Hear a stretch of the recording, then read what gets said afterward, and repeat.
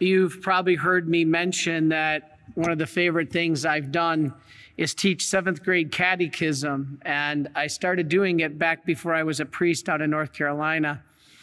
And I have so many funny stories from these kids. I love 7th grade. I've said before that they're old enough to understand what's going on in the world and to understand teaching, but they're young enough not to be defiled yet by the world. So that's why I love 7th grade. I always used to tease, and that was the happiest 3 years of my life, right? 7th grade. But anyway, the funny one that I remember was one of the students said to me, Father, they found some writings, some ancient writings that quoted Peter. And I said, really? And he said, yeah. And Peter was actually documented saying Jesus actually only made one mistake in his whole life. And I was like, huh? And he said, yeah, it's documented that Peter said Jesus made one mistake in his whole life. I said, well, what was that? He cured his mother-in-law. So I laughed and I said, well, it's funny because that brings up the question of celibacy. I just happened to answer that question yesterday. Somebody, wrote to our online saying, criticizing the church and celibacy is not of the Bible. Oh, yes, it is.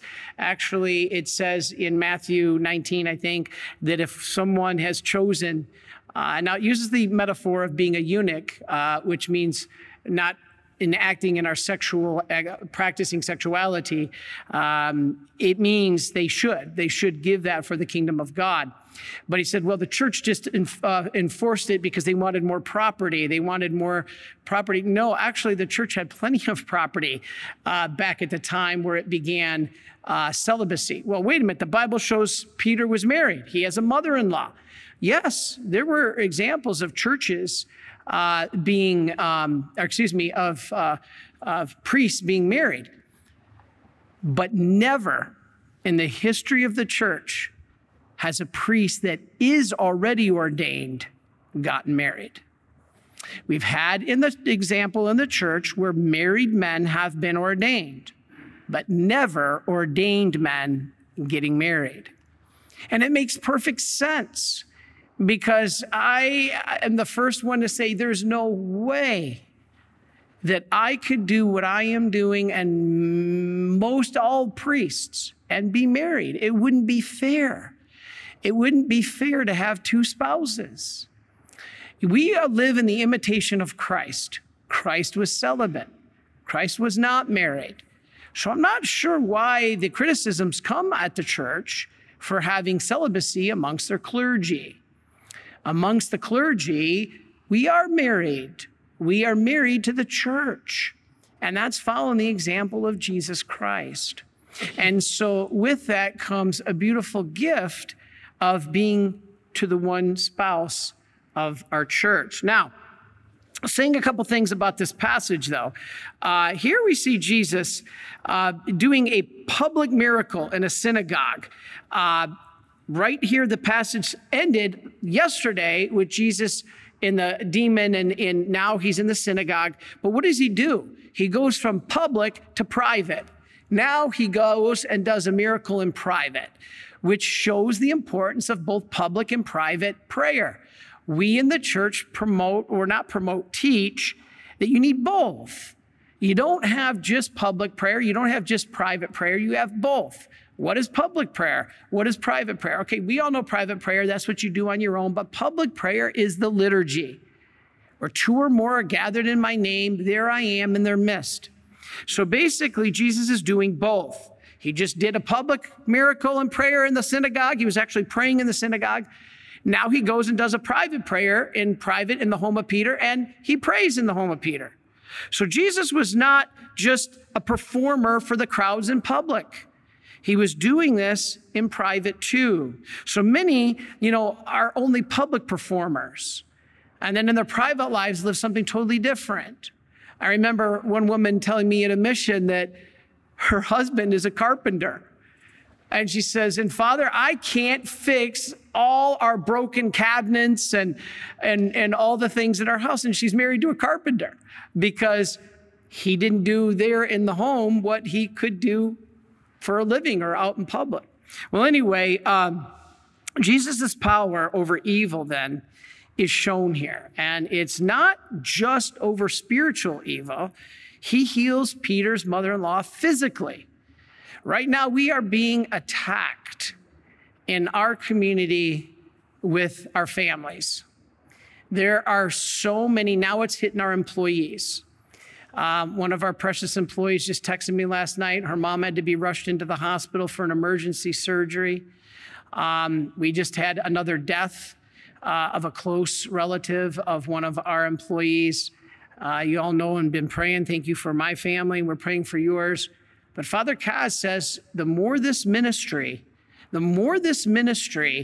reaches souls and brings souls to the Christ, the bigger price we're going to pay. Now, that doesn't mean, well, gee, Father, that means I don't want to be Catholic because I don't want this. Well, this is a gift that our Lord gives us when we share in the cross. No, it doesn't mean that we want our relatives to be sick or anything like that. Oh, no, not at all. Like Jesus, we ask that the cup pass us by. But then Jesus said in the garden, but not my will be done, your will be done. And so we see Jesus doing this. Now, Jesus healed his mother-in-law physically, not just a demon like he did the story right before it. It shows he has authority over everything, not just the demonic spirit, but also the physical disease. He has it over COVID. Are we praying? Are we praying every day for him to take control over that? You know, Jesus acts when we have faith. When we don't have faith, Jesus doesn't act. Jesus even said in scriptures that it says in scriptures that Jesus couldn't do any miracles in his own hometown because of the lack of the faith of the people. So Jesus doesn't here proclaim that he is God. He lets his actions explain who he is. Those actions are always louder than words. There is a place in the Bible where Jesus says he is God. In Mark, when Pilate says, are you the Messiah, the Son of the Most High? And Jesus said, I am.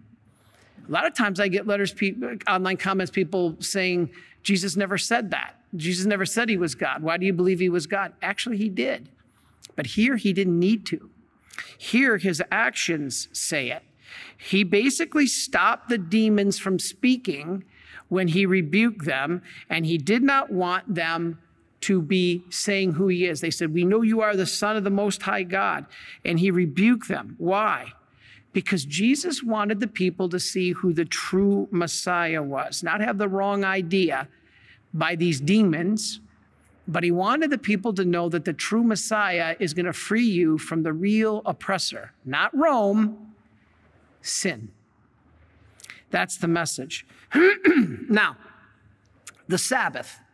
What's going on here with the Sabbath? When is the Sabbath anyway? What is the Sabbath? Because those are more letters I always get. You Catholics change the Sabbath. No, we're not Jewish. We don't celebrate the Sabbath. Our commandment doesn't say the Sabbath. It's keep holy the Lord's Day, which the Lord's Day for us is Sunday, the day he resurrected. If you don't like it, take it up with Jesus. The fact is that Sabbath was from Friday evening to Saturday evening for the Jews, but we're not Jewish. We celebrate the Lord's Day on Sunday because that's the day he resurrected. But Jesus here heals on the Sabbath. This violated the Old Testament law. Now, prayer, though, is always to be done, not on the Sabbath only or not on the Sabbath only. Always. Pray always. And so basically prayer is great, but Jesus is showing human need is even greater. I remember, God rest his soul, Father Seraphim. I told him a story once when I was traveling and I was on the airline and I was behind a guy and he had put his seat back a few inches and the stewardess came roaring up the aisle and yelling at this guy, literally, and I'm not exaggerating, she was really, really rude to this poor man, and she was shoving his seat forward. It was back maybe 2 inches. And he explained to her, he pleaded with her that, please, ma'am, I've had disc surgery on my back. I can't really hardly walk. I can't sit. This is awful. I'm in excruciating pain. And I know you're not going to believe this, but I'm honestly telling you the truth. Putting that seat back even 2 little inches puts a different angle on my back. Please, please. And she didn't hear a word he said. She started, sir, do I have to? She went and got the co-pilot, and they threatened to turn the plane around to go back to the gate. We were going to have to disembark the entire plane because this guy asked if he could not have to move his seat forward 2 inches because of his back. And they made this big spectacle about it. The co-pilot had to come out. They stopped the plane. It was the most ridiculous thing I ever saw.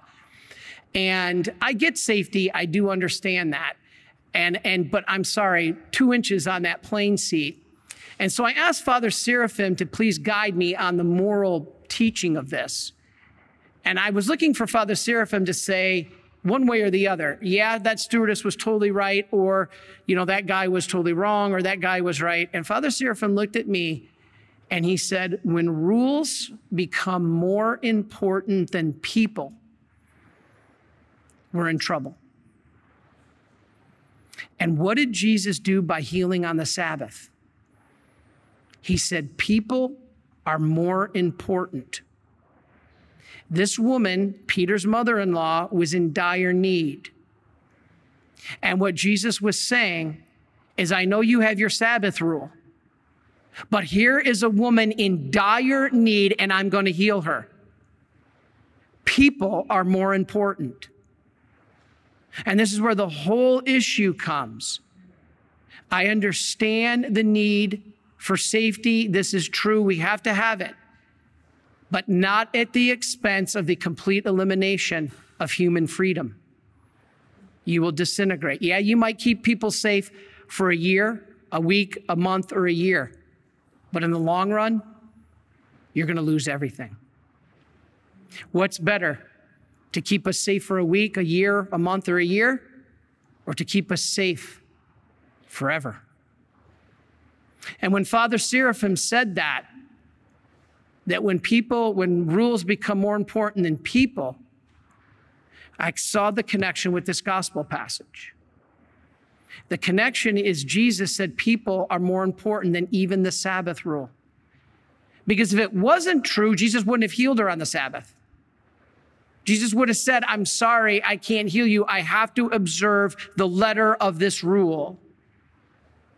Now, I'm not asking or saying or suggesting in any way we don't follow rules. Please, I know I'll get letters, but that's not what I'm saying. I'm saying that we have to come to the need of people. I'll give you an example real quick. We have a rule in our community that we have to pray all 5 offices of the divine office. We have to do that. But Father Kaz has made it very clear. If you are in the middle of your divine office obligatory prayer, and somebody comes up to you and says, Father Chris, my mother just died, or my mother is dying. Please, the hospital's an hour away.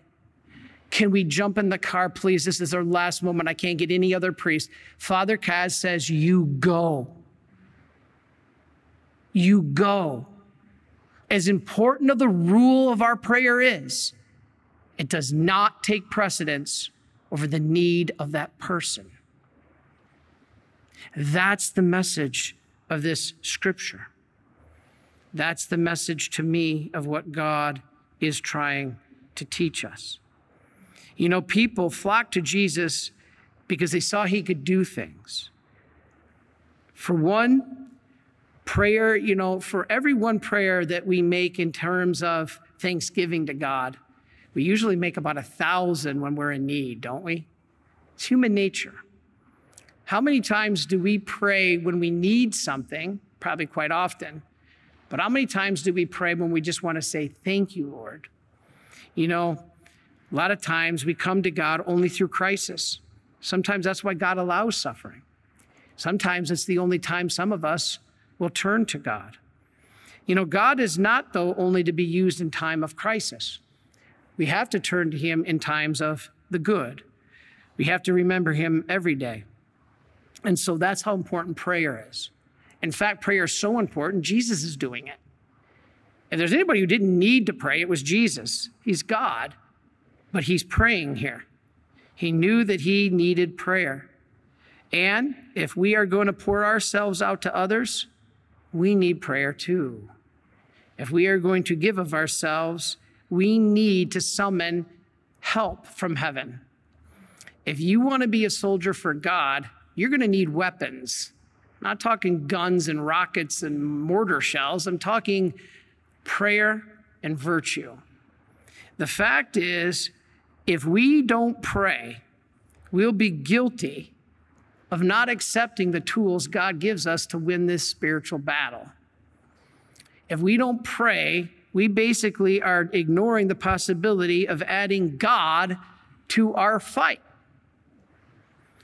In prayer, we can give and receive, for instance, the perfect mind of God can help influence our mind in what to do. If prayer was necessary for Jesus, it's necessary for us. And so there's many ways to pray. You can pray, Father, I don't have time to pray. Well, do you take a shower every day? Well, yeah, hopefully. Well, you can pray there. You got to drive to work? Yeah. Well, maybe turn off the radio, do a little prayer. Prayer is not about the amount of time you pray, it's the love by which you pray. And so don't take prayer as being a burden. It's human nature that sometimes we say to ourselves, it's too busy, we're too busy. But Jesus found time, and nobody was busier than Jesus. And so he knew that even in prayer, though, he had to break that time and address human need.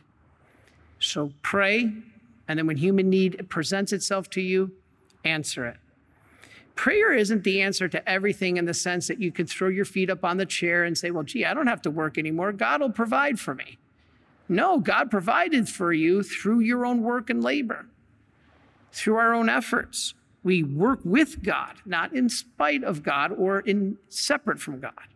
And so what we do is we strengthen our relationship so that he can help us in what we do.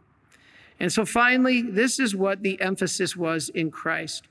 You know, he said here that he has to go preach to other towns, and that's the reason I was sent. And so preaching is powerful. And Jesus said, this is the purpose which I came. And so when we come to Mass, we have to realize that the Word of God, and we always focus on the sacrament, on the liturgy of the Eucharist and receiving Holy Communion. That's critically important. That's the whole source and summit of our faith.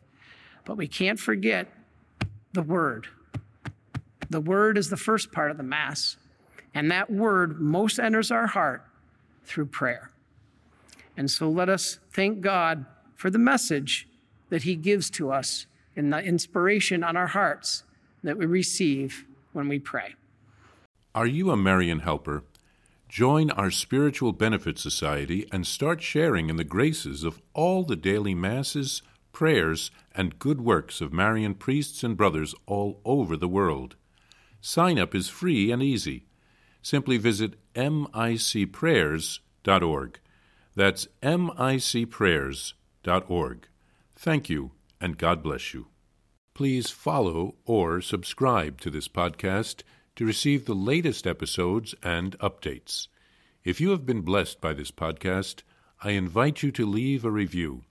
Reviews greatly improve our podcast ranking and will help spread this podcast to other people throughout the world. Are you enjoying this podcast? I invite you to listen to more shows brought to you by the Marian Fathers of the Immaculate Conception. Join us daily for enriching spiritual content, which will help you on your journey with Jesus Christ. Simply visit DivineMercyPlus.org for a complete list of our shows. That's DivineMercyPlus.org. Are you a Marian helper? Join our Spiritual Benefit Society and start sharing in the graces of all the daily masses, prayers, and good works of Marian priests and brothers all over the world. Sign up is free and easy. Simply visit micprayers.org. That's micprayers.org. Thank you, and God bless you.